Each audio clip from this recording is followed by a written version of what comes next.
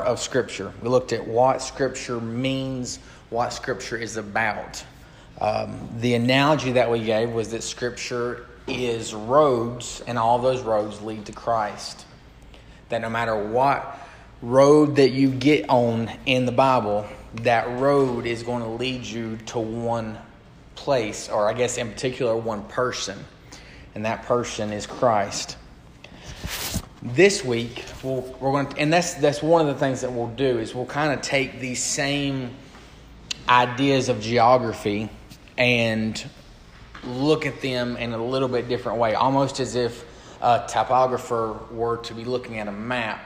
You know, when you put together a map, some of the maps that I've had to deal with in the industry that I work in, you've got maps that what they'll do is they'll put all the elevations on there, the hills, the different things, the landmarks. Then they'll go in and they'll add the roads. And then specifically for me, they'll go in and add the locations where the pipe has been laid and where the wells have been drilled. And that's kind of what we'll do with this course that we're going through, is we'll kind of get a map set out where last time we may not have seen all the names of all the roads, but we saw that all the roads are going to lead to Christ. This week we'll be looking at what's termed as the lay of the land. And in particular, we're going to look at the streams that we would see in Scripture. And if, real quickly, Samuel, if you'll turn to Genesis chapter number 1. And Brother Charles, if you'll real quickly turn to Matthew chapter number 1.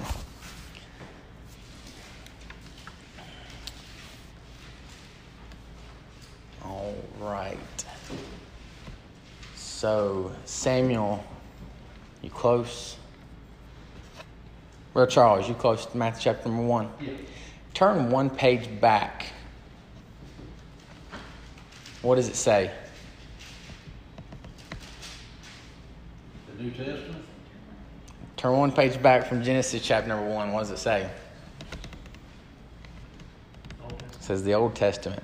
So, the point is our Bible has been split into 2 testaments. And that's the first answer on your paperwork. We see that in the page before Genesis 1 and the page before Matthew 1, they both contain the word testament. The word testament specifically, it comes from a Hebrew word, which I won't pronounce or even attempt to pronounce. But that Hebrew word means covenant. Yes. Yes. The word. So testament and covenant are the two blanks that I've put in on these papers. And that's what we'll be looking at tonight. So we'll be taking our text from Jeremiah 31, verse 31 through verse number 34. And this is the basis for the reasons behind our scriptures being set into 2 testaments or into 2 covenants. Because in one we see shadows and in one we see substance. And Jeremiah 31, verse number 31 through verse number 34, it says, "Behold, the days come, saith the Lord, that I will make a new covenant with the house of Israel and with the house of Judah, not according to the covenant that I made with their fathers in the day that I took them by the hand, bringing them out of the land of Egypt, which my covenant they break. Although I was an husband unto them, saith the Lord. But this shall be the covenant I will make with the house of Israel. After those days, saith the Lord, I will put my law in their heart, in their inward parts, and write it in their hearts, and will be their God, and they shall be my people. And they shall teach no more every man his neighbor, and every man his brother, saying, Know the Lord. And they shall all know me, from the least of them unto the greatest of them, saith the Lord. For I will forgive their iniquity, and I will remember their sin no more." So in this scripture specifically, we see a prophesying of what we talked about last week. There was a promise made in this scripture. That promise was that there would come a day that even though Israel had broken the covenant that God made with them, there would come a day that God would make a new covenant with them. And that's the basis on which we're going to continue down through these texts. So the three things that we'll cover tonight is what a biblical covenant is. We're going to see if the concept of a biblical covenant flows through Scripture. And we're going to see how the concept of the covenant helps us to understand the Scriptures. So first of all, what is a biblical covenant? The biblical covenant is the form or the unifying thread of God's saving actions throughout Scripture, beginning explicitly with Adam and being fulfilled in Christ and ratified by the blood of Christ. So, Brother Ricky, if you don't mind looking at Luke chapter 22 and verse number 20. And Brother Charles, if you don't mind, Hebrews 8 and verse number 13. And we're going to look at these two texts in reference to what a biblical covenant is.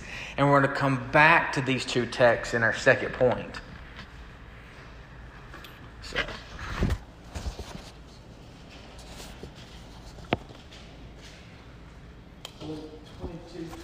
yes, sir. Likewise also the cup after supper, saying, This cup is the New Testament in my blood, which is shed for you. And Brother Charles, Hebrews 8:13. In that he said, A new covenant he hath made the first old. Now that which decayeth and waxeth old is ready to vanish away. So, we saw in Jeremiah, we saw that there was promised that God would make a new covenant with his people. And we see from the text in Luke and the text in Hebrews that covenant saw its fulfillment. That new covenant was found in Christ and was ratified, which is a word we'll look into here shortly, with his blood.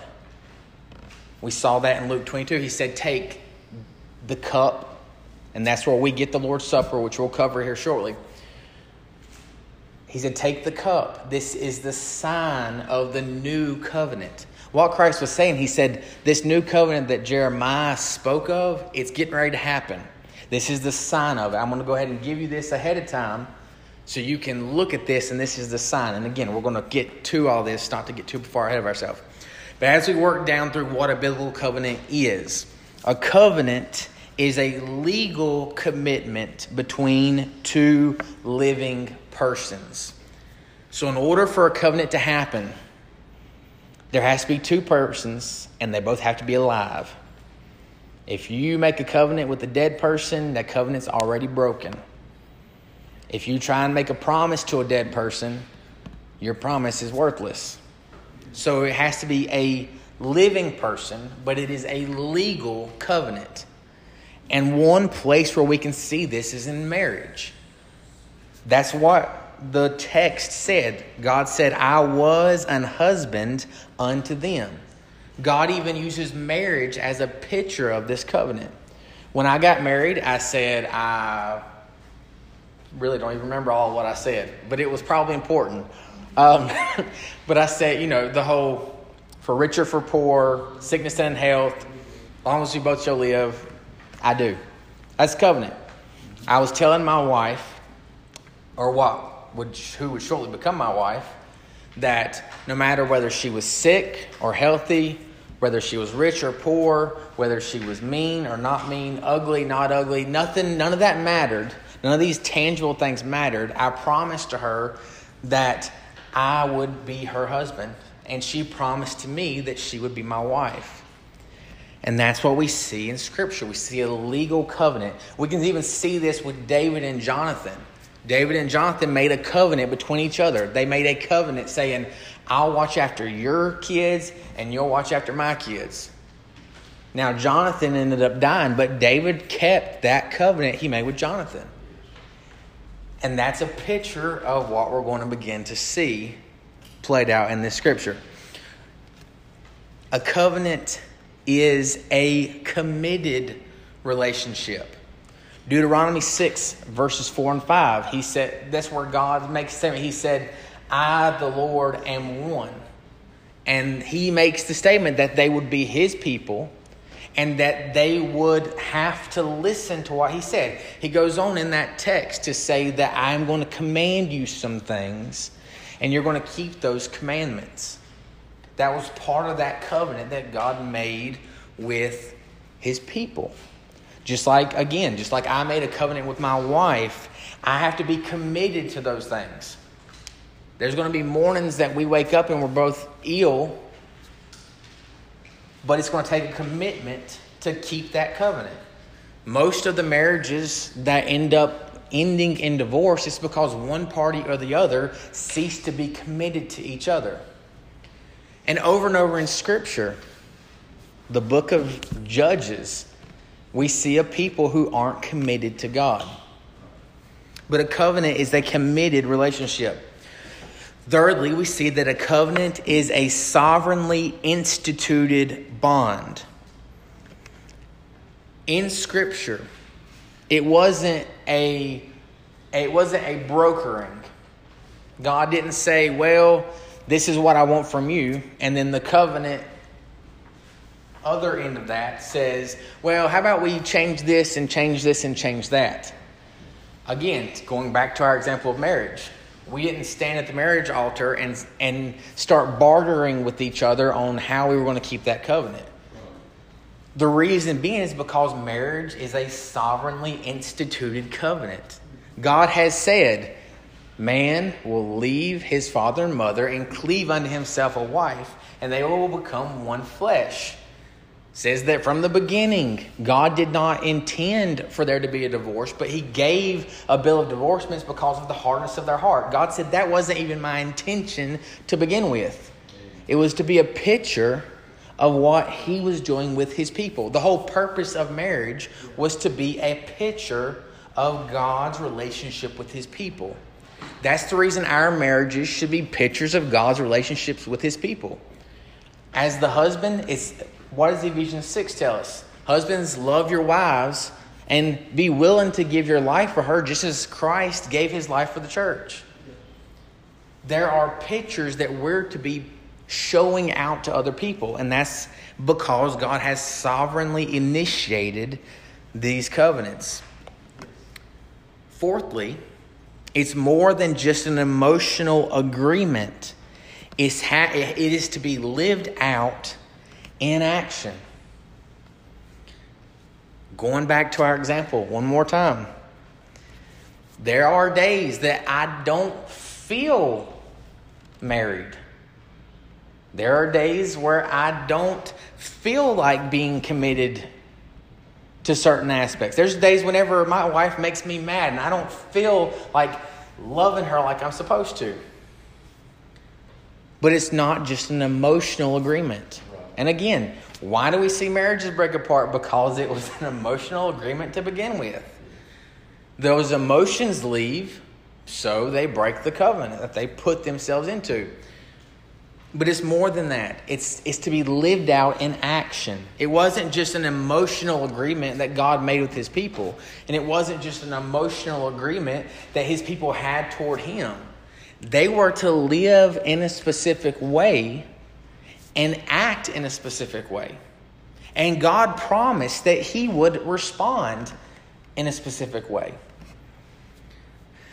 And then lastly, the conclusions of a covenant are based upon the actions of the covenant parties. I said we weren't going to use the example again, but marriage. It doesn't matter what my second cousin thinks about my marriage. There are people that I knew that weren't happy with the person that I married. They weren't happy that I married Lindsay. But our covenant has nothing to do with them. If they don't like it, so be it. If they don't want to love me because of it, then it's not my problem. And in that same way, the conclusions in the covenant with God and his people were that Satan had no say in those covenants. There was no way that he could weasel his way into the covenant that God had made with his people. Satan couldn't break the covenant that God made with his people. Now, we do see places where Satan dealt with his people and caused his people to break the covenant. But it's not based upon someone outside of the covenant. The conclusions are based upon the parties that are in the covenant. The covenants that we see made with individuals in Scripture are ultimately fulfilled in Christ. He is both the initiator and the fulfillment of all the covenants that we fail. And we see these specifically in Isaiah 52, which Samuel, if you'll look up Isaiah 52, verses 13 through 15. And Lindsay, if you'll look up 1 Timothy 2, verse number 5.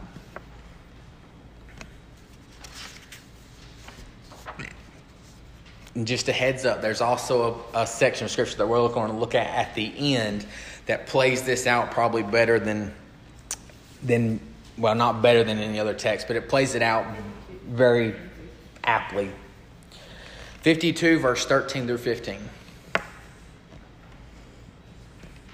It's on the first page of your paper right there.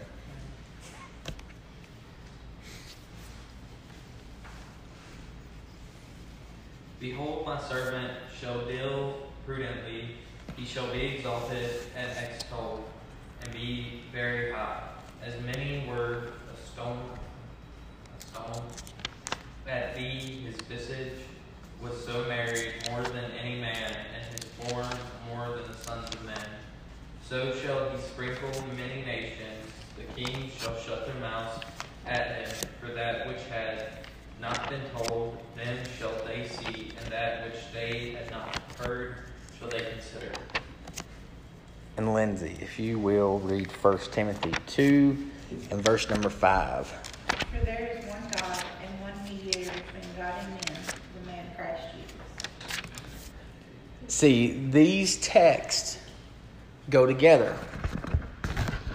And I know that I know even for myself, I was taught to memorize that verse in 2 Timothy or 1 Timothy early on in my life. I was probably 3 or 4 years old, and I had the ability to quote that verse.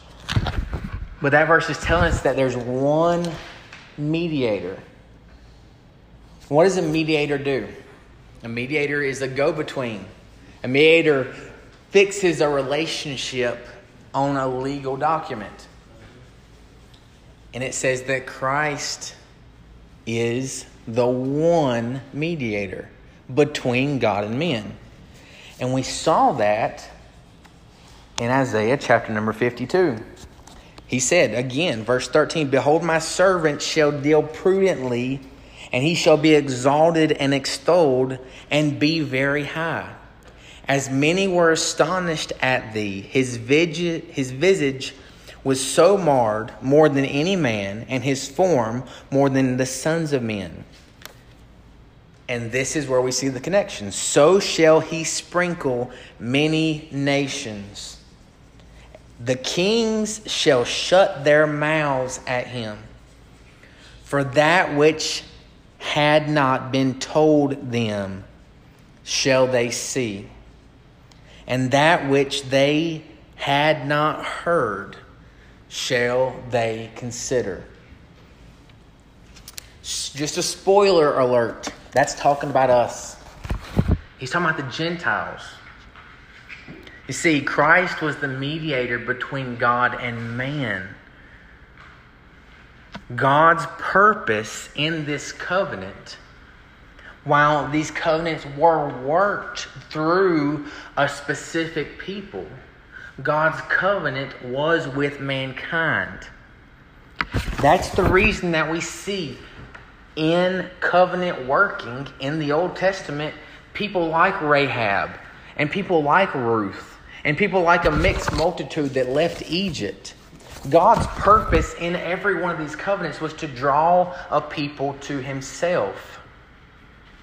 And he's saying that he's going to sprinkle many nations.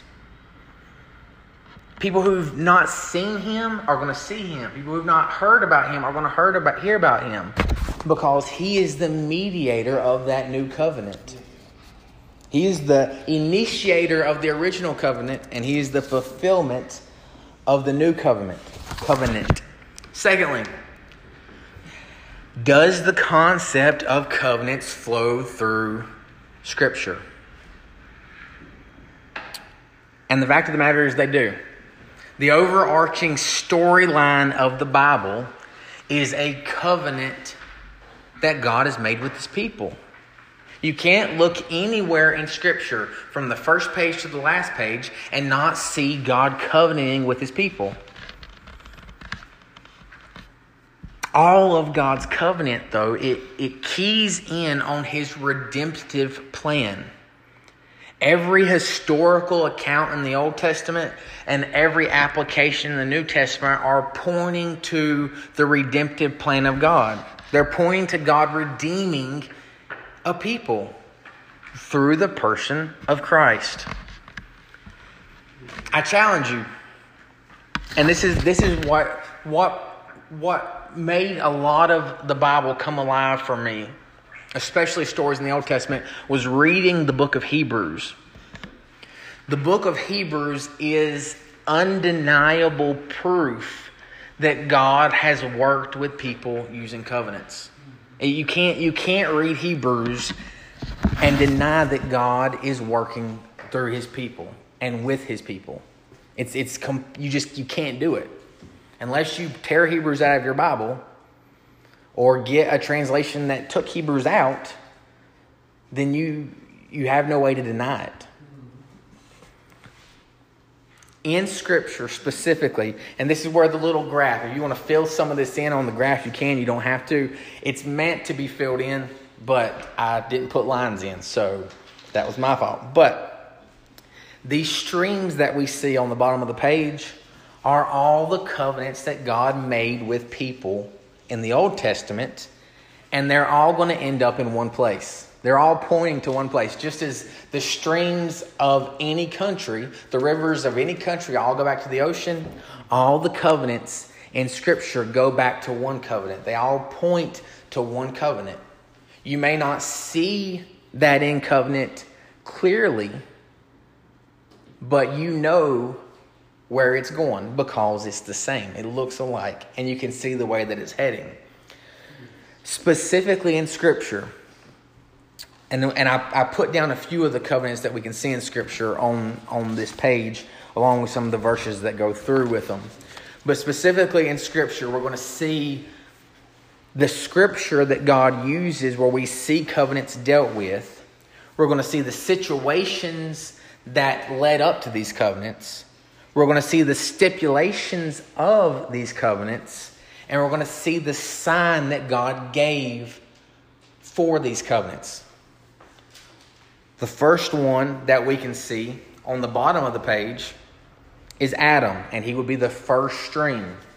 The covenant with Adam we see made in Genesis chapter number 6, verse number 18, and in Genesis chapter number 3 and verse number 15. God told Adam, I want you to tend the garden, to be fruitful, to multiply, to replenish the earth. In Genesis chapter number 3, he gives them the promise of the gospel. He says that you will have a seed, and that seed will crush the serpent's head.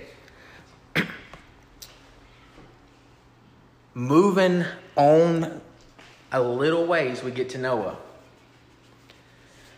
God had entered that relationship with Adam, and by default, he had entered that relationship with all living creatures.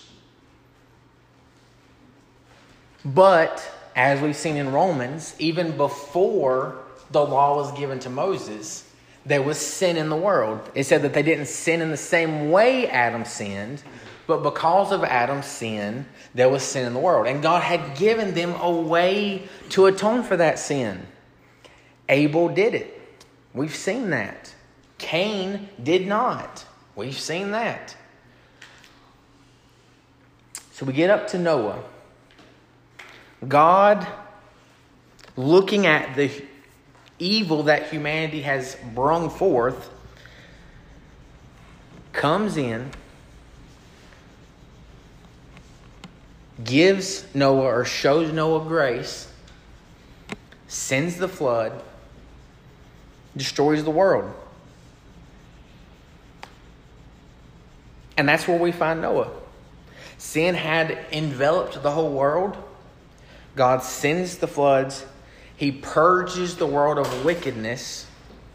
He makes a way for the creation to be restored in a sense. And he gives Noah basically the same command that he gave Adam. He said, I want you to have kids, basically. He said, I want you to repopulate the earth. You're going to tend it just like Adam did. There's going to be some differences now. Animals are going to be scared of you. Animals are going to start to eat each other. There's going to be differences now, but I want you to do the same thing I told Adam to do. God does that. He gives them that covenant with Noah. And we see Noah even making a sacrifice when he first comes off the ark to signify this covenant. The stipulations of this covenant, there weren't any. It was unconditional. The covenant that God made with Noah was grounded in the promise that he would never destroy the world until redemption was fully accomplished. God said, I'm not going to destroy the world like this again. I'm not going to flood the world to restore creation to a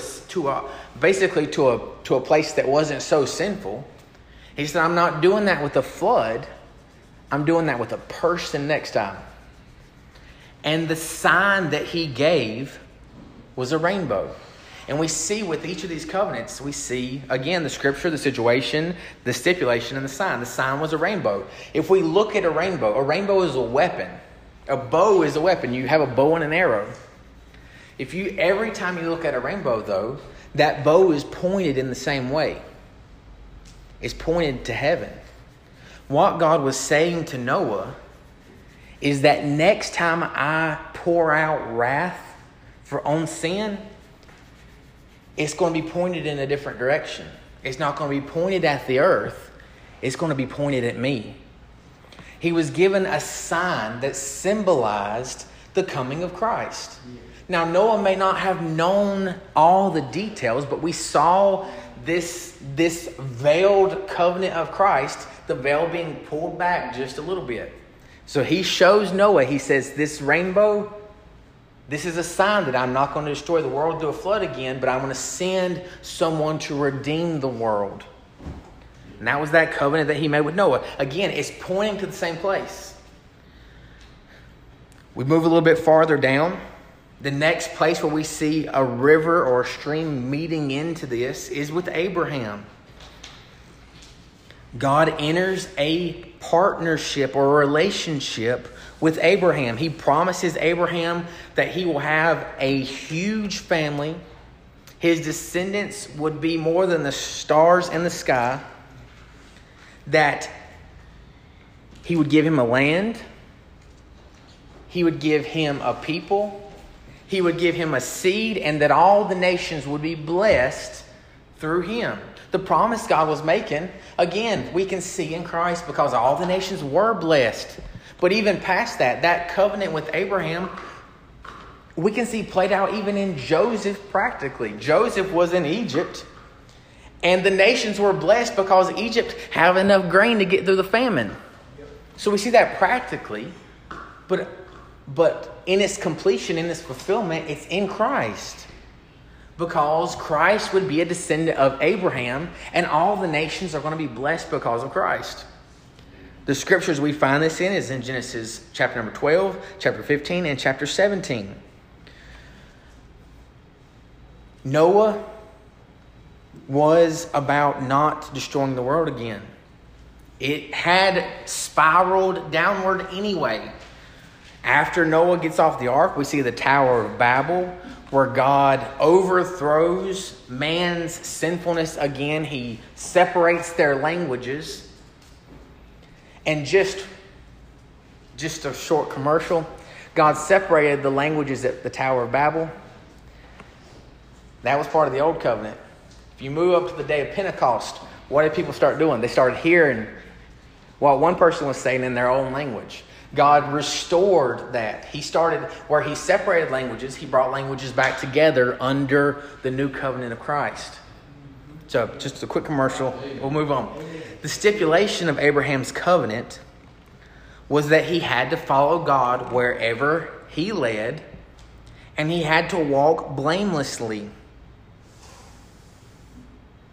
And we know Abraham did not walk blamelessly. Abraham was not the guy you would pick if you were going to find somebody to be a good example. And my goodness, his grandkids were even worse. But who is the God of Abraham, Isaac, and Jacob? That's who everybody says it was the God of Abraham, Isaac, and Jacob. These really bad people.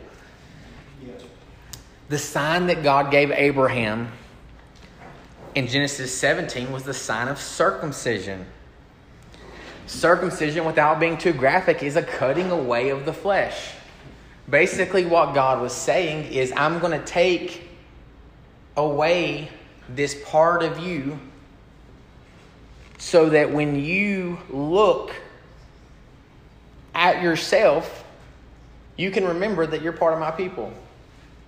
That was what it was for. They knew that they were part of God's people because they were circumcised.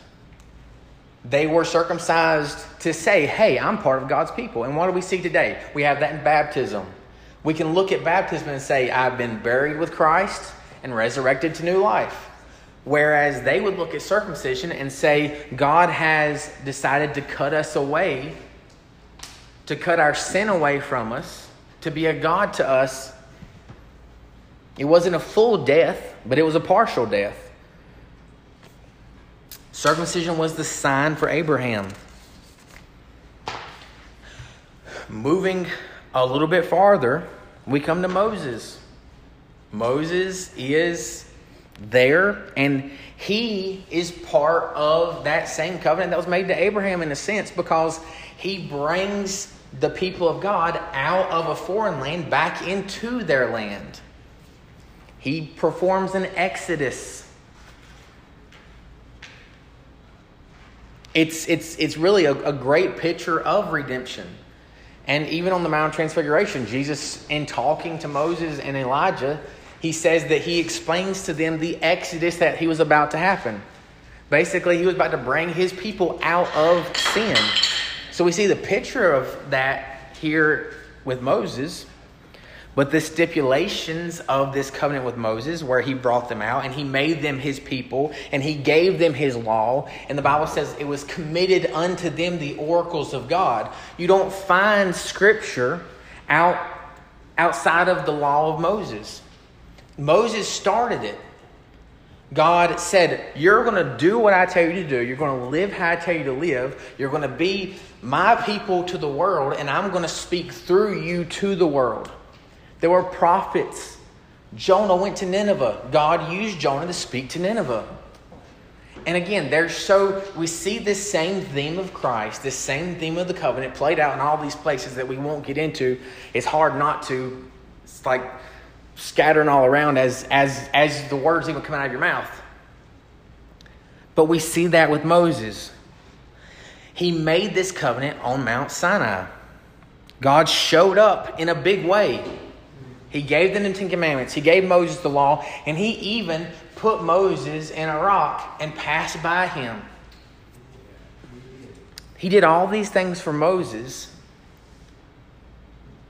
And he gave them a sign, which was the Sabbath. And by default, the Passover. But the sign that he gave to Moses specifically was the Sabbath. We can find that in Exodus chapter number 31, verses 12 through verse number 18. This is what set the children of Israel apart. The rest of the world didn't stop on a day. The children of Israel did. And that's why it said, remember the Sabbath day to keep it holy. That was what made the children of Israel different. It was that day of rest. And we see that in Christ. Hebrews chapter number 4 says, there remains therefore a rest to the people of God. He said the Sabbath is still here, but the Sabbath is a person now. So we see Christ played out. We see that veil pulled back a little bit farther. Moving on from Moses, we see David. And these aren't the only covenants that God made, but these are the main covenants that God made throughout Scripture. These are the covenants of the Old Testament. With David was a king over Israel, and the promise that God made to David was that his descendants would rule over Israel. And they did. Granted, only one of them ruled over a full kingdom. But we see again, they did not keep the covenant that God made with them. Over and over and over, they failed. God guaranteed something in each and every one of these covenants. And in each and every one of these covenants, God had to step in and fulfill it himself. If you real quickly, if you'll turn to Genesis chapter number 15, make sure everybody is seeing this, because this is what is played out in each and every one of these covenants in some way, some shape, or some form. Genesis chapter number 15, and this is weird to somebody who doesn't understand what is being done here. From an outsider's perspective, seems like a strange passage of Scripture. I was listening to somebody today talking about it was somebody that would have been in a secular place, and they were just talking about some of the weird stories in the Bible. But in Genesis chapter number 15, verse 7 through verse number 21, something happens. And if your Bible has headings like mine, you see over chapter number 7, or verse number 7, the covenant renewed. God made a covenant with Abraham. Abraham failed.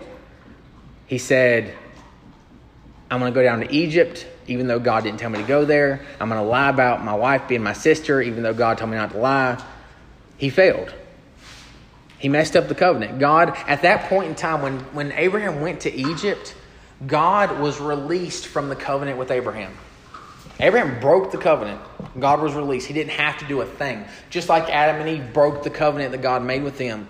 God was not obligated to do a thing for Adam and Eve. He could have just destroyed the world, started over right then.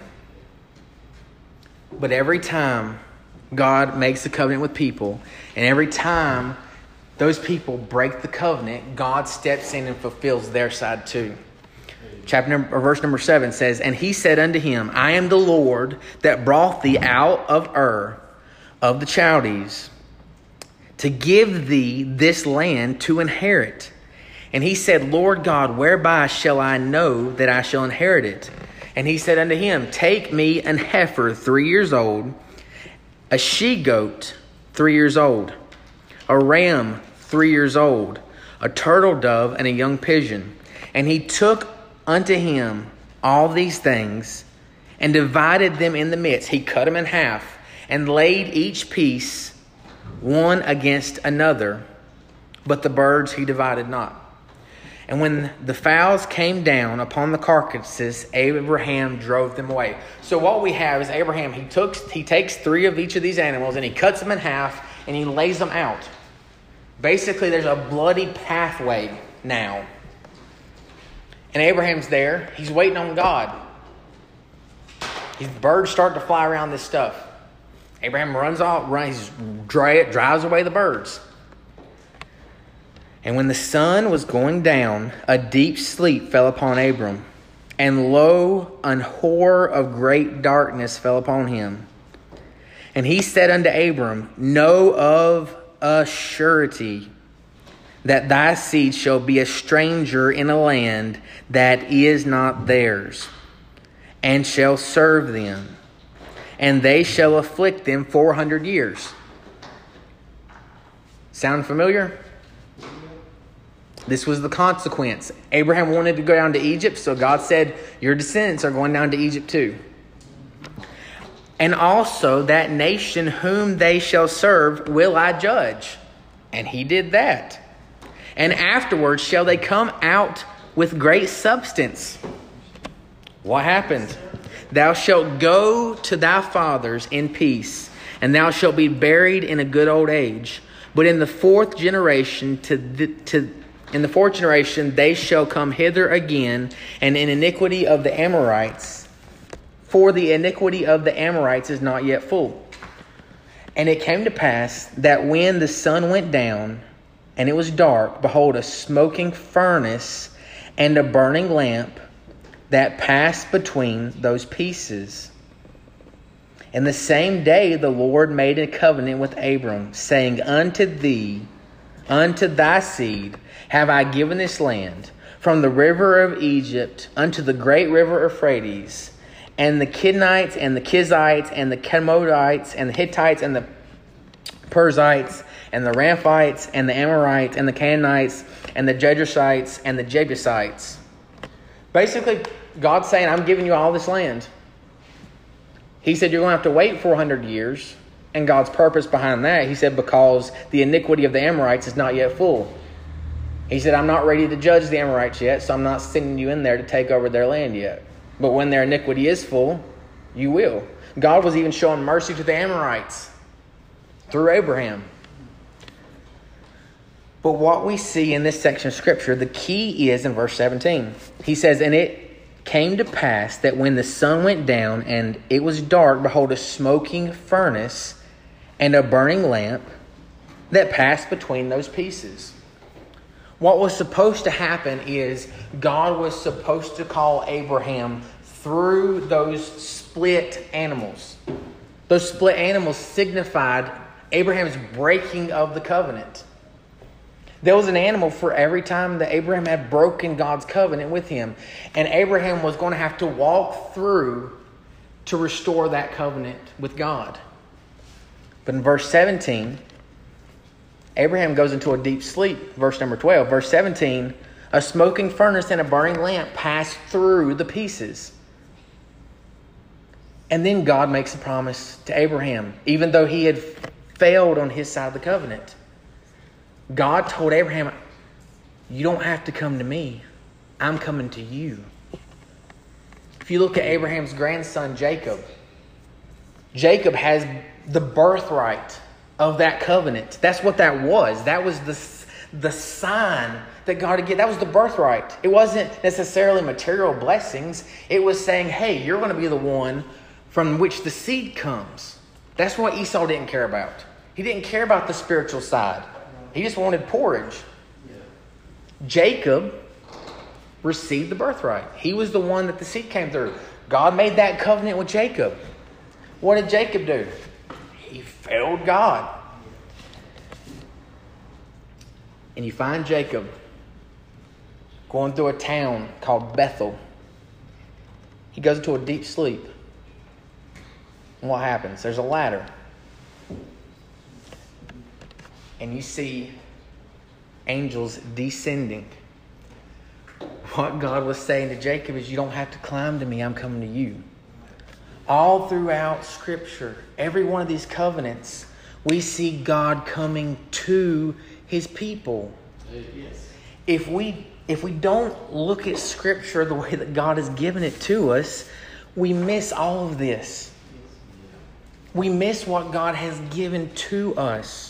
So thirdly, and I'll try to move quickly through this, but how does the concept of a covenant help us understand Scripture? If we don't understand the covenants, then the story is not going to fit together. We're not going to understand why in the world we have all this stuff in the Old Testament. What it's there for?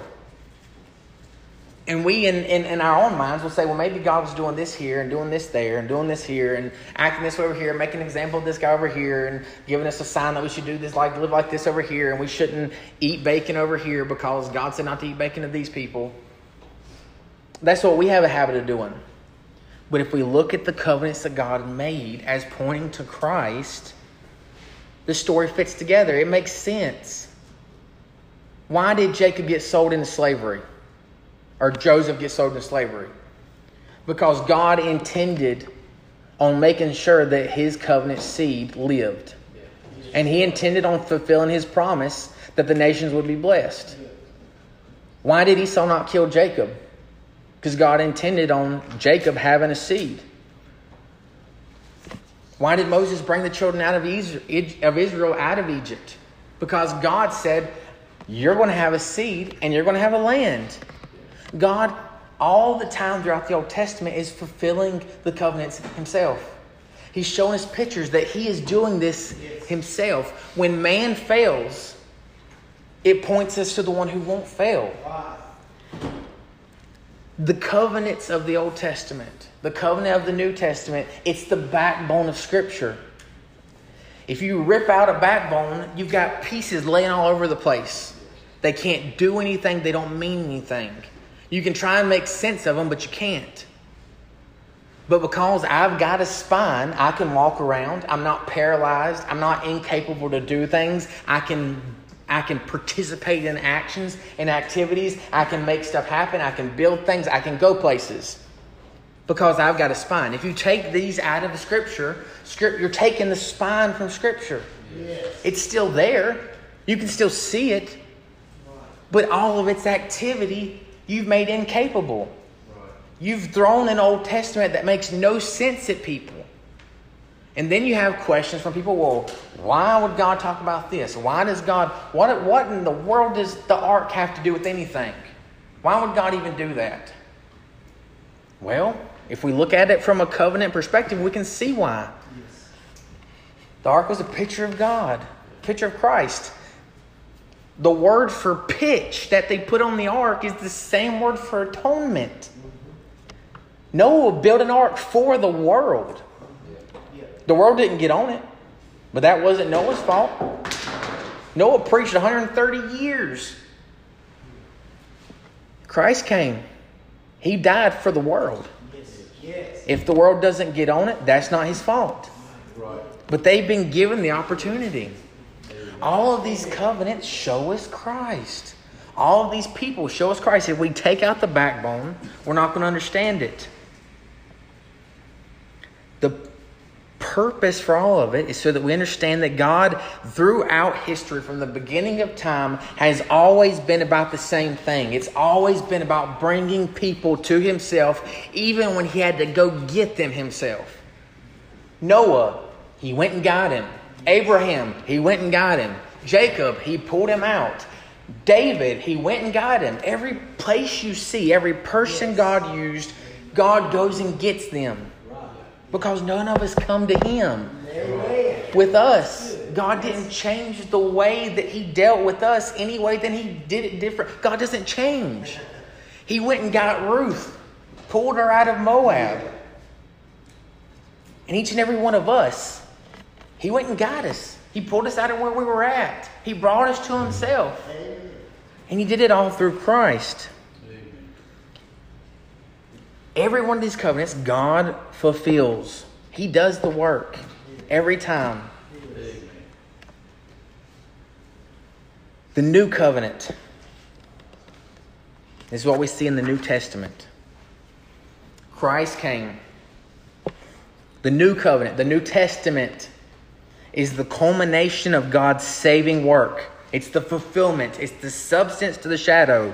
He promised to make an everlasting covenant with his people, and he did it in Christ. He promised to write the law upon their hearts, and he does it through Christ. He brings complete forgiveness of sin, just like he promised, through Christ. And the Spirit empowers his people to love and obey his commandments and live under the rule of their rightful King, Jesus Christ. He has brought everything back in Christ. And we see this in Jeremiah 31, verses 31 through 34. That's what he said he would do. The text we read at the beginning. The new covenant is explicitly introduced in the law in the prophets, and every time it's introduced, it ends in complete failure. Every one of the covenants God introduced ended in failure. But the new covenant, it didn't end in failure. God made a covenant with Moses. Moses failed. The mediator of the old covenant is what Hebrews calls Moses. Moses failed.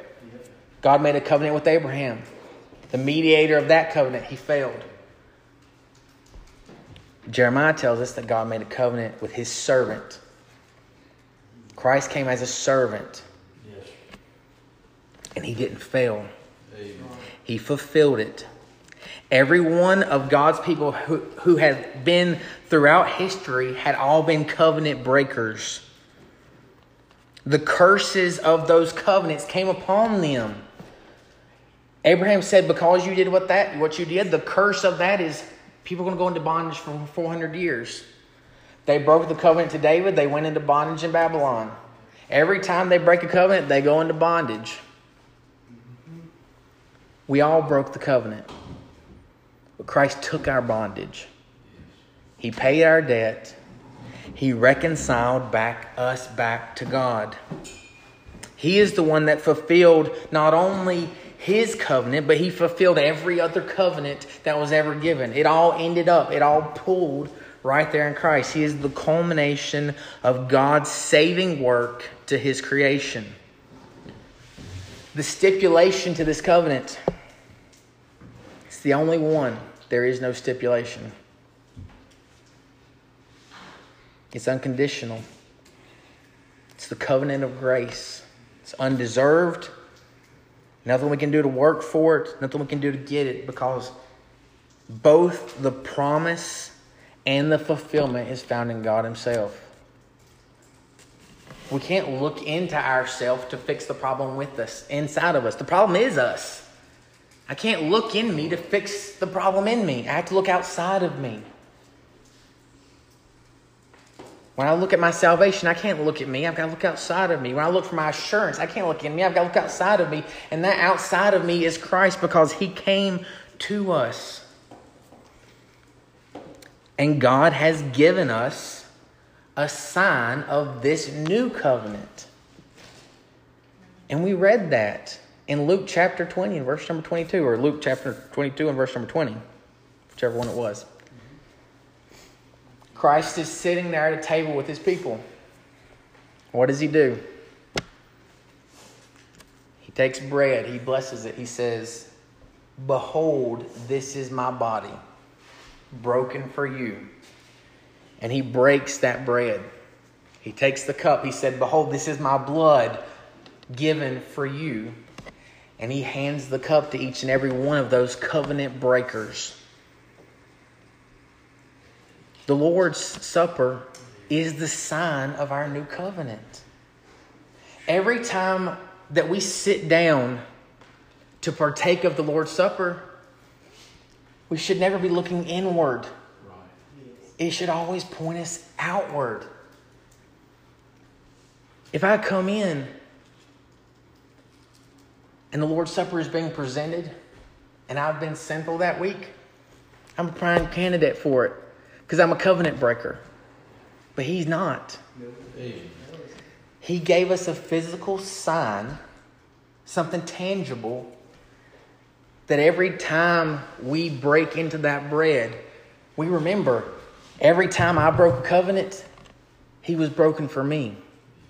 Every time we take a sip of that juice, we remember, every time that I spill out into everything, he spilled his blood for me.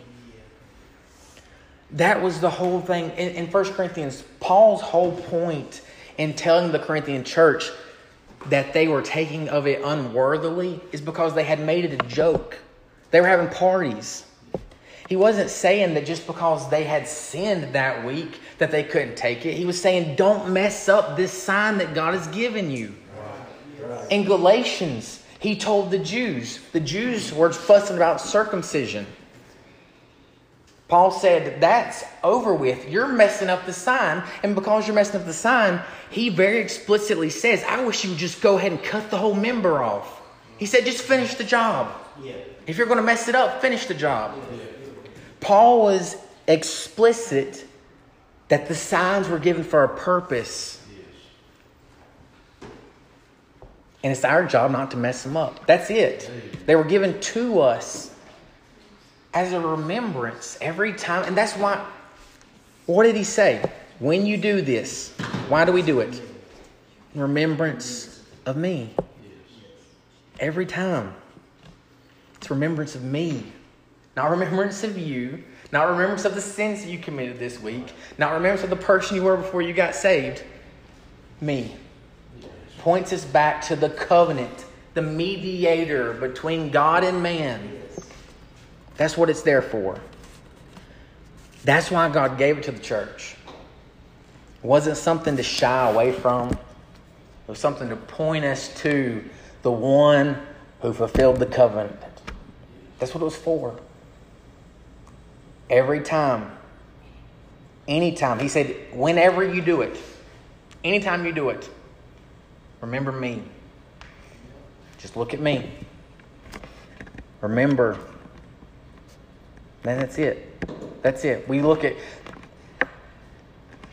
every time there's a rainstorm, thunderstorm. There's been quite a few of those here lately. You look outside and you see a rainbow. God's not saying you better quit sinning or I'm going to destroy the world again. Right. He said, I'm not going to destroy the world again because I poured my wrath out on my son. That was a sign given to Noah, and we see it today.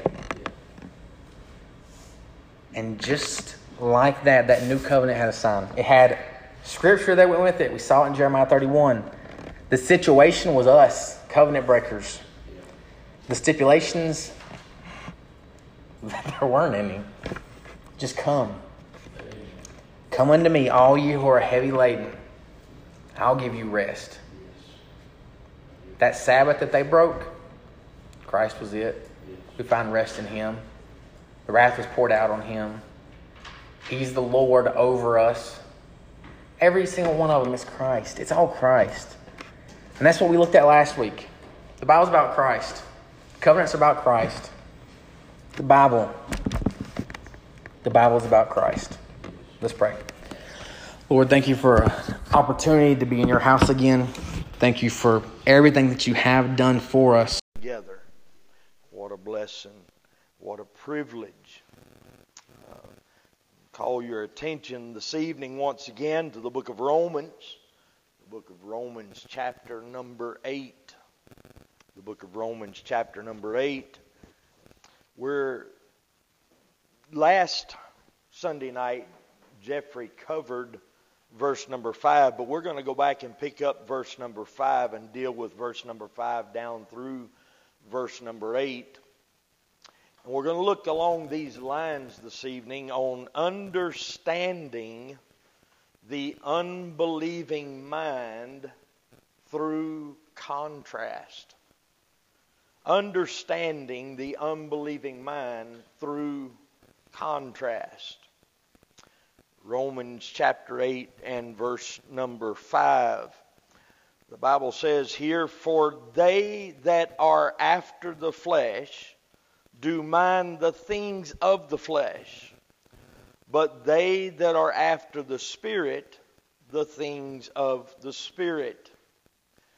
For to be carnally minded is death, but to be spiritually minded is life and peace. Because the carnal mind is enmity against God, for it is not subject to the law of God, neither indeed can be. So then, they that are in the flesh cannot please God. Let's pray. Lord, again this evening we thank you for the opportunity you've given us to meet together. We thank you for the privilege that we have to gather together corporately. We thank you for those that are faithful to you and faithful to your word and faithful to be here together around your word. Lord, we ask, Lord, that you bless them, I pray, Lord, for those that aren't able to be here tonight for whatever reason. We pray, God, that you would touch them also. And Lord, I pray and ask you that you would take this church and make of it exactly what you would have it to be. Lord, I pray that if we ever get in the way, get us out of the way. Lord, I pray that you would give us direction. Give us, Lord, that guidance that we need as a body of believers. And Lord, help us to remain faithful to your word. Help us to remain faithful to the Scriptures. And Lord, in doing so, I know, Lord, have confidence that you will guide us as you'd have us to go. Now, Lord, I pray that you would help us, that we would, Lord, even as Brother Ricky mentioned before service, Lord, that when all of this stuff that's going on in our nation is over with, Lord, that we would be able to have things that would reach out into this community. Lord, what a blessing it will be the day that we see the first soul born again because of the work that you've begun here in this place and with this people. And Lord, we ask you again that you would take your word, do with it what only you can do, and speak to our hearts. For it's in Jesus' name we pray. Amen and amen.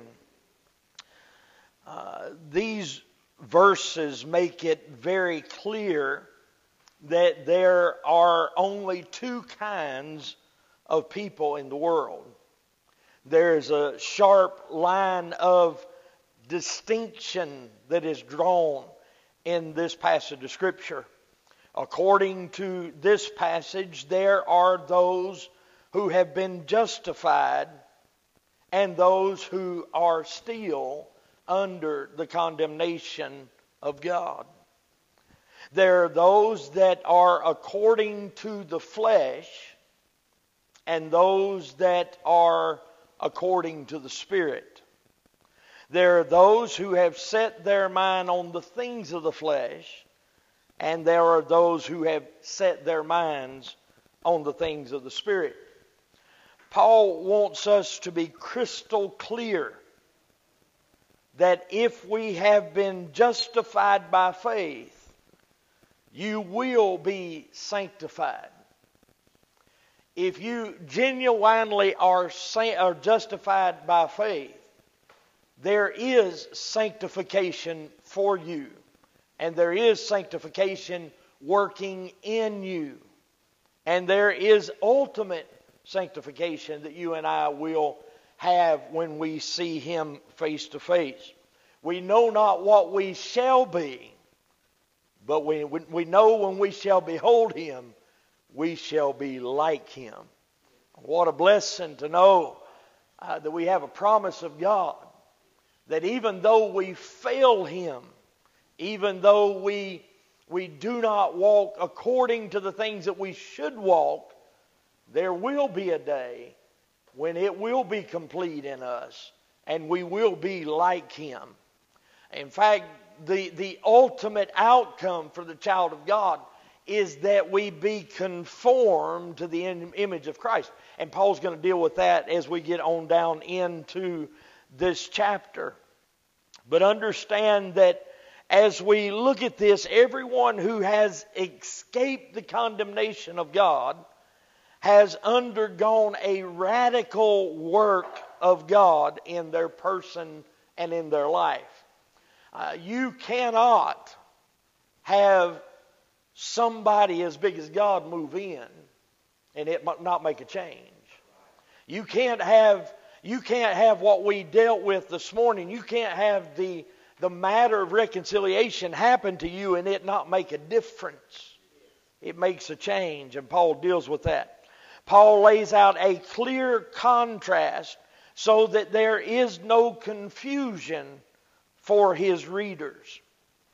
There is a back and forth that he does in these verses between the two classes. There's clearly in this not a third class. Years ago, there was much talk about the carnal Christian. There is no such animal. You're either in the Spirit or you're in the flesh. There is no in between. There is no straddling the fence. And Paul is very clear as we walk down through this passage of Scripture. It was said that there was actually three classes of people. First, there was those that were not Christians. Second, there were those who were Christians. And third, there were those who claimed to be Christians, but were still walking according to the flesh. There is a change. I'm not saying that you and I do not battle with things in our life. I'm not saying that. But I am saying that there is a heart change that happens in a child of God. There is a difference that takes place in a child of God. There's something that happens there that causes that child of God to realize they are wrong when they do those things. The outline in this passage of Scripture is very simple. Paul basically outlined this Scripture in such a way that those who want to take time to outline everything, and there's nothing wrong with that, it should be done. But Paul made it very simple to outline this passage of Scripture, these verses that we're looking at tonight. And the outline of this Scripture would be, in verse number 5, there are two mindsets. Verse number 5, there are two mindsets. In verse number 6, there are two destinies. Verse number 7 through 9, there are two dispositions. So Paul lays it out so that there's two mindsets, there's two destinies, and there's two dispositions. Let's consider, as we look at verse number 5, let's consider the two different mindsets that he shows us here in this passage of Scripture. In verse number 5, the Bible said, "For they that are after the flesh do mind the things of the flesh, but they that are after the Spirit, the things of the Spirit." Everyone in the world is of one of these two mindsets. Paul tells us, for those who are according to the flesh have set their minds on the things of the flesh. And those that are after the Spirit have set their mind on the things of the Spirit. They are governed by their flesh rather than the Spirit of God. The flesh, if you will, when we consider what he's talking about here in this passage of Scripture, when he says that they that are after the flesh, those that are after the flesh, when he's dealing with that matter of after the flesh, he's referring to their carnal appetites, their sinful desires, their worldly pursuits, their material pleasures, their secular beliefs, their self-interest, and their self-promotion. That is carnally minded. If people are caught up in carnal appetites and sinful desires and worldly pursuits and material pleasures and secular beliefs and self-interest and self-promotion, they are after the things of the flesh. They're not after the things of the Spirit. Their mind is set on these things, and they have a worldly mindset. And we see that all around us. You don't have to look very far to see that happening and see that going on. Where Paul makes the statement here, he said, of the Spirit, the contrast that he draws here, and he said, but they that are after the Spirit, the things of the Spirit. Where he's talking about of the Spirit, it notes a stark contrast that he's drawing between these two mindsets. There's a contrast in the middle of verse number 5. Paul makes it clear the distinction by using the word but. Look at what he says in verse number 5. For they that are after the flesh do mind the things of the flesh, but they that are after the Spirit, the things of the Spirit. He's noting by putting that conjunction in there, he's noting the contrast between the two. He's given us that marker of that distinct contrast. He's now referring, in the latter part of verse number 5, he's now referring to the believer. If anyone is in Christ, he is a new creature. Old things are passed away, and behold, all things are become new. There's a difference, there's a change, there's a contrast that takes place. There's something that happens when you become born again. There's something changes in your life once you've been born again. We all entered into the world living according to the flesh. Children live according to the flesh. They live according to the desires of the flesh. That's the reason you have to instruct your children.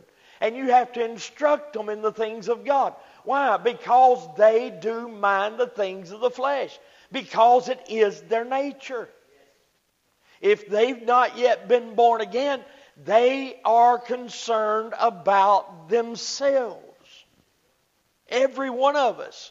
Before we were born again, we were concerned about us. We wanted to take care of us. We didn't want anybody taking our stuff. We didn't want anybody messing with what was ours. It was all about us. That was the mindset we had. We came into the world that way.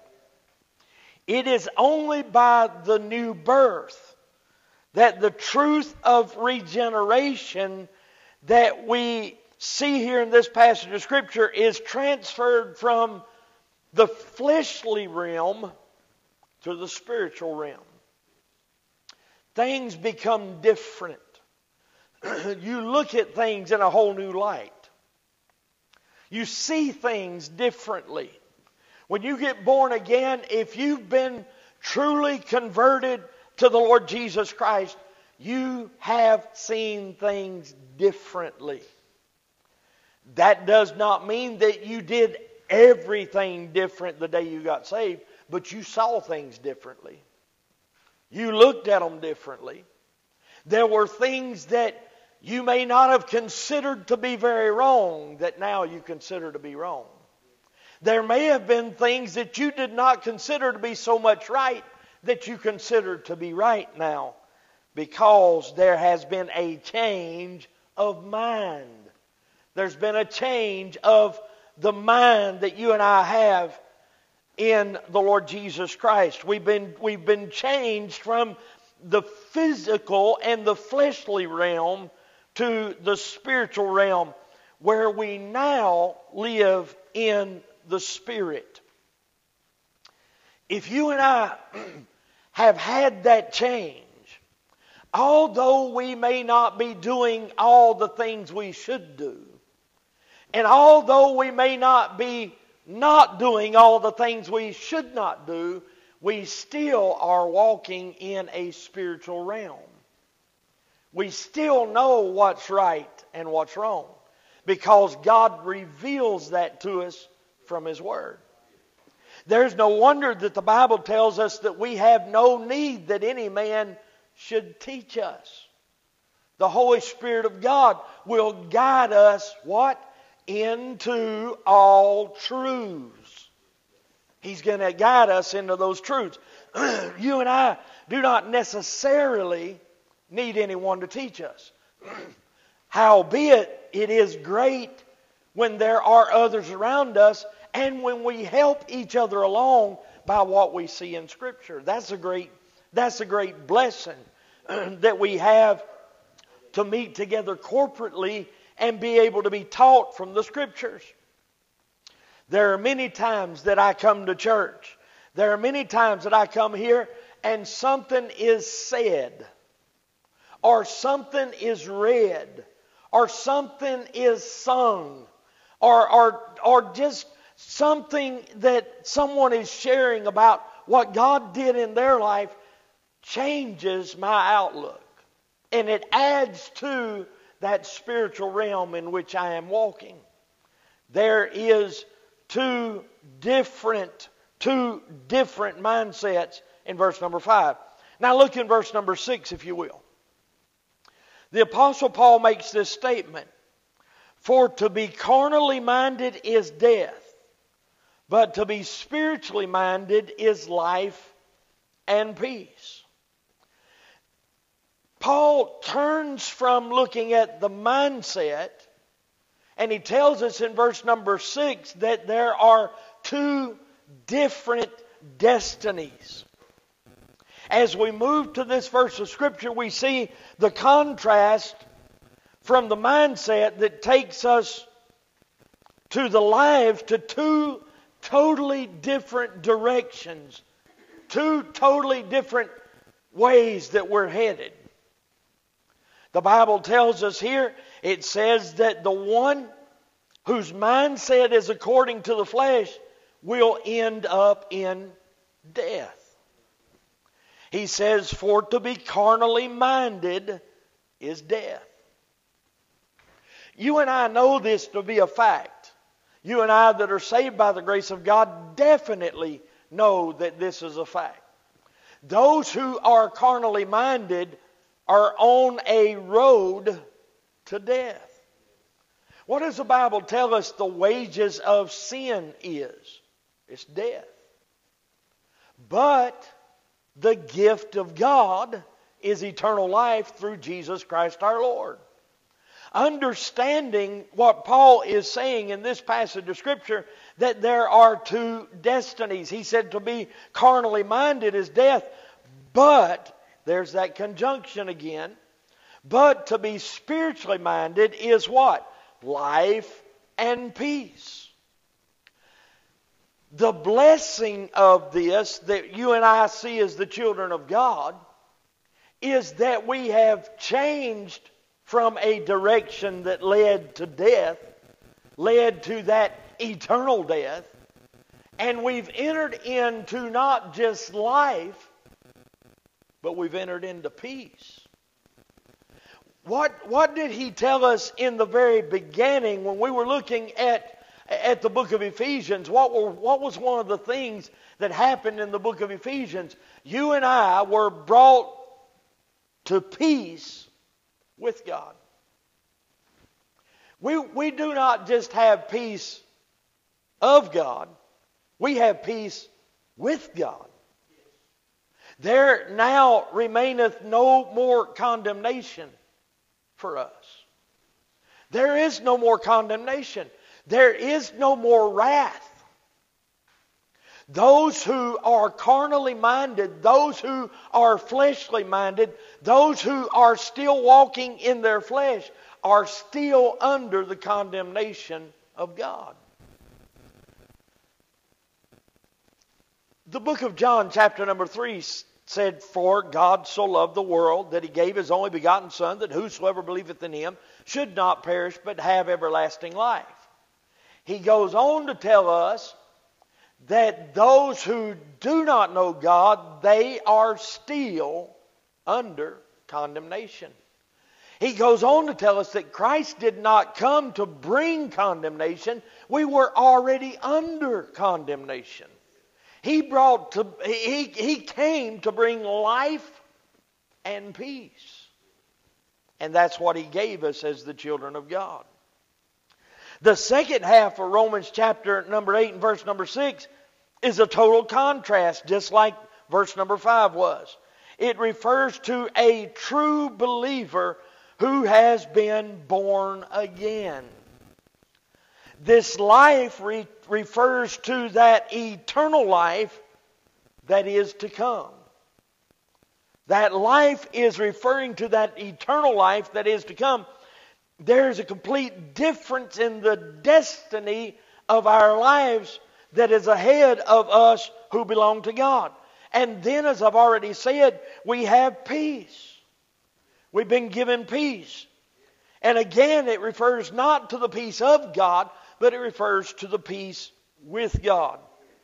This peace refers to the eternal state of, here it is. It's the same author that we were looking at this morning. It brings us to that eternal state of that doctrine that we've been looking at on Sunday mornings. Reconciliation. Paul is dealing here, that peace is referring to the eternal state of reconciliation and what we dealt with this morning, our acceptance with God. The acceptance that we have with God. What a blessing to know that we have this as the children of God. These two mindsets lead us in two different directions and end up in two destinations. There could not be a more dramatic difference than death and life. You can't draw a more dramatic difference. And that's what the Apostle Paul's doing here. He's telling us those that are carnally minded have death. Those that are spiritually minded have life. There could not be any more dramatic, there could not be any more distance between the two. There could not be any more difference between the two. There's death for those that are carnally minded. There's peace and life for those that are spiritually minded. Every person's life is headed in one or two of these directions. You can't, there's no in between. You're either headed one direction or you're headed the other. And may I just remind you that spiritual mindedness is not something that you developed on your own. That's not something that you woke up one morning and said, you know, I think I'm going to be spiritually minded. That being spiritual minded came because of the quickening of the Holy Spirit of God, which moved inside of you and now resides in you as the children of God. You became spiritually minded because the Spirit of God moved in. You didn't become spiritually minded because you decided to be spiritually minded. There are many people who think they're walking after the Spirit and they're walking after spiritual things because they're doing the traditions of men. They may think that they're being spiritual because they got up and went to church this morning. But unless God has changed their heart, they did that on their own, and they did not do it because the Spirit of God was living in them. There is a difference. There are those that would try to mimic spirituality. But all those that are trying to mimic spirituality know in the depths of their heart that they do not have the real thing. Because it's too hard. They're having to keep up with this and they're having to keep up with that. And when things get difficult, when things get to the point to where it is crushing them, that real mind comes out. What you are walking in comes out when life becomes crushing. When life becomes difficult, the reality of where you stand with God will be made evident in your life. You'll either walk away because the walk got too hard for you, or you'll continue to walk resting in the fact that Christ is walking for you. It'll be one of the two. Every person in life is headed to one of these two outcomes, either eternal life or eternal death. Now let's look at verse number 7 and through verse number 9. In fact, let's just look at verse number 7 and verse number 8. Verse number 7, the Bible said, because the carnal mind is enmity against God, for it is not subject to the law of God, neither indeed can be. So then, they that are in the flesh cannot please God. There are two dispositions. In verse number 7 and verse number 8, we see the disposition of the unbeliever. There's the disposition of the unbeliever. This disposition, if you want to think about it this way, this disposition means the heart or the nature or the inner person or the bend of their life. It means the heart, the nature, the inner person, or the bend of their life. There are three things to note in verse number 7 and verse number 8 that show the disposition of the unbeliever. First of all, look in verse number 7. Because the carnal mind is enmity against God. The disposition, the heart, or the direction, or the inner person that is the unbeliever is enmity against God. You and I may ask God why sometimes. But we ask God why with wanting to understand how things can be different in our life. We're not asking God why in a sarcastic, in a bad way, but we're asking God why because we want to understand. We want to have an understanding.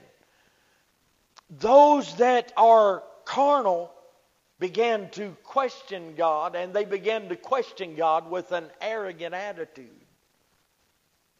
God, why are you doing this? How many times has the question been asked, how can a loving God let this happen or let that happen? And you and I may ask that question sometimes genuinely wanting to understand, just as a child asks their parents, why? Why can't I do this? Why can't I go here? Why can't this happen? But the disposition that we find of the unbeliever, the carnal mind, is enmity against God. The carnal mind, your carnal mind and my carnal mind wars against God. But the difference is, you and I have had the old man die, and the new man has come alive. So we're not at enmity with God any longer. Remember the scripture we looked at this morning said that the enmity was gone. It's done away with. There is no more enmity. Why? Because we're not warring against God. There's not a war going on against God. We may not always do the things we should do, but in our minds, the Spirit of God is telling us, this is the direction you should go. This is what you should do. This is who you should talk to. This is who you shouldn't talk to. God is directing us. But the disposition of the unbeliever is not only that the carnal mind is enmity against God, but the carnal mind is not subject to the law of God. It's kind of interesting when we look at this. Look at that verse of Scripture. This kind of jumped out at me when I was studying this. In verse number 7 it said, because the carnal mind is enmity against God, for it is not subject to the law of God. Look at what he says. Neither indeed can be. How many times have you heard it said, And how many times have I possibly said it myself in the past years of my life, that if we could have kept the law, we could have been okay. But you and I could not. The Bible tells us here that the fleshly mind, the carnal mind, is not subject to the law of God, neither indeed can be. It can't. The carnal mind cannot be subject to the law of God. No matter how hard it tries, it will fail the law of God. And if it were able, and here's where we need to get to, if it were able to keep everything, if that rich man would have come to Christ and said, I've kept all of these from my youth. When he made that statement and he lifted himself up in pride, the problem is not so much that we can't be a morally good person. The problem is we cannot do anything about our original sin.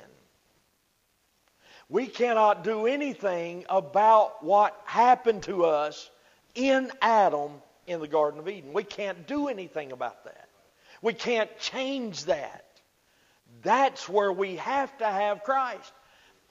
Number one, you and I cannot be, we can't even be morally good enough to have any standing before God. But even if we could not do anything about our original sin. And because of that, our carnal mind is enmity with God. And it is not subject to the law of God, neither indeed can be. Even when we think we're keeping all the law, we're not keeping all the law. You say, how do you know that? How many times have we had a thought that just with a snap of a finger entered into our mind, and we did not entertain anything to bring it there? But that thought that entered our mind was a corrupt thought. How many times have we thought something in our mind, just in an instant of time, we thought something that we knew was wrong? You and I cannot control that. The Bible says that the carnal mind is not subject to the law of God, neither indeed can be. We cannot. Even if we wanted to purpose that we're going to do everything that we can do, our carnal mind will have something come up that will not be subject to the law of God. It can't be. The Bible tells us, it's plain with us. Not only that, but He tells us, look at what He says in verse number 8. So then, they that are in the flesh cannot, what? Please God. The disposition of an unbeliever is that the carnal mind is enmity with God. The disposition of the unbeliever is that the carnal mind is not subject to the law of God, neither indeed can be. And the disposition of the unbeliever is that therefore the carnal mind cannot please God. Our carnal mind, no matter how hard we wanted to concentrate, no matter how hard we wanted to try, our carnal mind cannot please God. And because of that, we are in a disposition with God. The disposition of the believer is this in verse number 9. Look at what he says in verse number 9. But ye are not in the flesh, but in the Spirit. If so be that the Spirit of God dwelleth in you. Now if any man have not the Spirit of Christ, he is none of His. Paul's telling us here in verse number 9, he says this, to be in the Spirit. In the Spirit. That being in the Spirit only happens one way. and that is by being in Christ. You cannot be in the Spirit if you're not in Christ. And if you're in Christ, you cannot not be in the Spirit. Why? Because when you were placed in Christ, you were given all of the Spirit of God. All of the Spirit of God. You cannot escape. As a child of God, you cannot escape the Spirit of God. He's there. He's going with you. He's going to abide with you. He's going to reside with you. You cannot shake the Spirit of God. To be in the Spirit means to be in Christ. You have been placed there. You have been placed there. Where? In Christ. You have been placed in Christ by the Spirit of God. When you are in the Spirit, the Holy Spirit lives within you. And you cannot escape that. You cannot escape it. It's nothing you can get away from. It's nothing you can get out of. You are in the Spirit of God. The believer's body is the royal residence of the Holy Spirit of God. Our body is the temple of the Holy Spirit of God. Tells us that in 1 Corinthians chapter 6 and verse 19. Paul says that the Holy Spirit dwells in every believer. Therefore, you and I are in the Spirit. Want to give you a couple of things by conclusion. I want us to draw some application from this passage of Scripture. To sum up these verses, the first half of verse number 5 refers to the unbeliever. The second half of verse number 5 refers to the believer. The first half of chapter number 6 refers to the unbeliever. The second half of verse number 6 refers to the believer. Verse number 7 and verse number 8 refer to the unbeliever, and verse number 9 refers to the believer. The reason that Paul stresses this in the middle of his teaching on sanctification, and by the way, that's where we're at. Paul is in the middle of his teaching on our sanctification, and the reason that he stresses this in the middle of our sanctification is so that every true believer, so that you and I understand that every true believer is in the Spirit. That every true believer is indwelt by the Spirit. And that every true believer is living according to the Spirit. And has set his mind on the things of the Spirit. I want to give you 3 points of application real quick. I want us to consider this. The first point of application is a self-examination. Every one of us needs to examine ourselves whether we are in the flesh or in the Spirit. Examine ourselves. Are we in Adam or are we in Christ? Are we in the world and of the world, or are we of Christ? Are we lost or are we saved? Are we unconverted or are we converted? It's easy. When you consider what Paul's talking about, it's easy to understand whether you're saved or whether you're lost. How do you think? What thinking comes easy for you?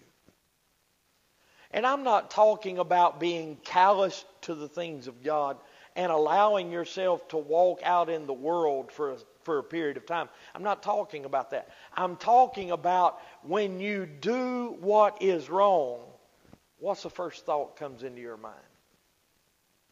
God, help me. You and I, and we've mentioned this before, when you and I sin as a child of God, we sin willfully. We sin determinedly. We sin because we choose to sin. And when we're done with that sin, what is the first thing that crosses your mind? Why in the world did I do that? You may think, I'm going to have a little bit of pleasure in this sin for this period of time. But when that sin's over, what's the first thought? Why did I do that? That's the Spirit of God. And you don't have that if you're not His. Secondly, not only is there a self-examination, but there is a self-renunciation. There's a self-examination, but there is a self-renunciation. If you realize that you are living according to the flesh, then you need to repent and turn away from that carnal pursuit of desires that you have in your life. You must deny yourself and take up your cross and follow Him. And you do that by renouncing that sin. You have a self-examination, and we find out where we are in Christ. Are we in Christ or are we not in Christ? If we are in Christ and we realize that we are in Christ and we catch ourselves in a point of sin in our life, then we renounce that sin. We turn away from that sin. We repent of that sin and we walk forward with the Lord Jesus Christ. Let me be clear here. If we do find ourselves there, does it in any way change our acceptance before God? No. Your acceptance before God does not change. But if you do find yourself in a position where you've allowed something to creep into your life, you've allowed something to become part of your life, then it is time, as the Spirit of God reveals that to you, it is time for you and I to renounce that and deny that and set that aside and repent of that and get back in line with God. You're not going to have you're not even going to have the desire to do that. You're not even going to have the desire to renounce sin if God didn't produce that in you. And God doesn't produce that in you unless you are in the Spirit. There's the renunciation. You must renounce your old way of life. You must renounce your old way of doing things. Have we renounced our living for the kingdom of this world and turned to living for the kingdom of God? The first is the self-examination. The second is the renunciation.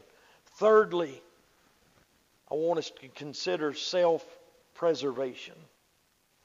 You say, that's contrary to Scripture. No, it's not. Having renounced our old way of life, we now present ourselves to Jesus Christ to live in that new life.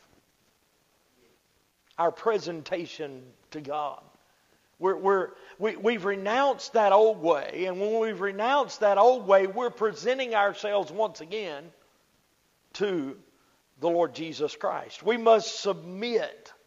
You and I, if we are going to be obedient to walking after the Spirit, you and I must submit to the law of God and live in obedience to the law of God. What is the law of God? I'm not just talking about just the Ten Commandments. I'm talking about the law of God. The ordinances of God. The things, the mandates that God gives us. In verse number 8 it says that those who are in the flesh cannot please God. But in contrast to that, those that are in the Spirit, their goal in life is to please God. What pleases God? What is it that pleases God? Trusting Him and living for Him. We must continually, as the children of God, if we're walking in the Spirit, we will continually present ourselves to God. What did Paul tell us in the book of Romans chapter number 12 and verse number 1? I beseech you, I beg you, I implore you, Paul is saying. He said, I beseech you, therefore, what? Brethren. I beseech you, therefore, brethren, by the mercies of God, that ye present your bodies a living sacrifice, holy, acceptable unto God, which is your reasonable service. It's our reasonable service. We must be like the priest of the Old Testament. When the priest of the Old Testament went in to offer a sacrifice, he first had to offer a sacrifice for himself. We must present our lives on God's altar for God to use in any way that He chooses to use. In the Old Testament times, the priest presented a dead sacrifice. What did we say this morning that has happened with the Lord Jesus Christ? There is a New Testament, a new covenant. The Old Testament, in the Old Testament, the priest presented a dead sacrifice.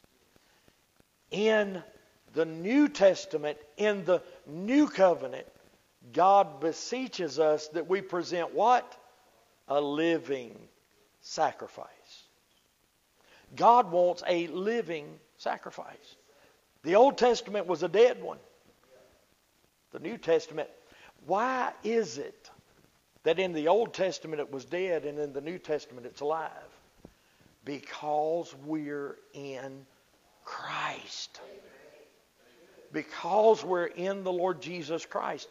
And He is alive. So we present ourselves a living sacrifice before God in our daily lives. May you and I, as the children of God, give careful thought on how we need to daily present ourselves to God. Lord, here I am. Use me today however you want to use me. I'm at your disposal. The reason I'm at His disposal is I have been bought with a price. I am not my own. And that is what is spiritual minded. Carnal minded doesn't even understand that. But the spiritual mind is a willingness to present yourselves to God, a living sacrifice, holy, acceptable unto God. Not that you're holy. He's holy. Jesus is holy. Present yourself to Him in Jesus. Present yourself to Him. Lord, let me do something in Christ today that will make a difference in someone else's life. Let me do something in Christ today that would cause others to see Christ in me, the hope of glory. Let's pray. Lord Jesus, we thank you for the privilege we've had to look into your word tonight. Thank you for the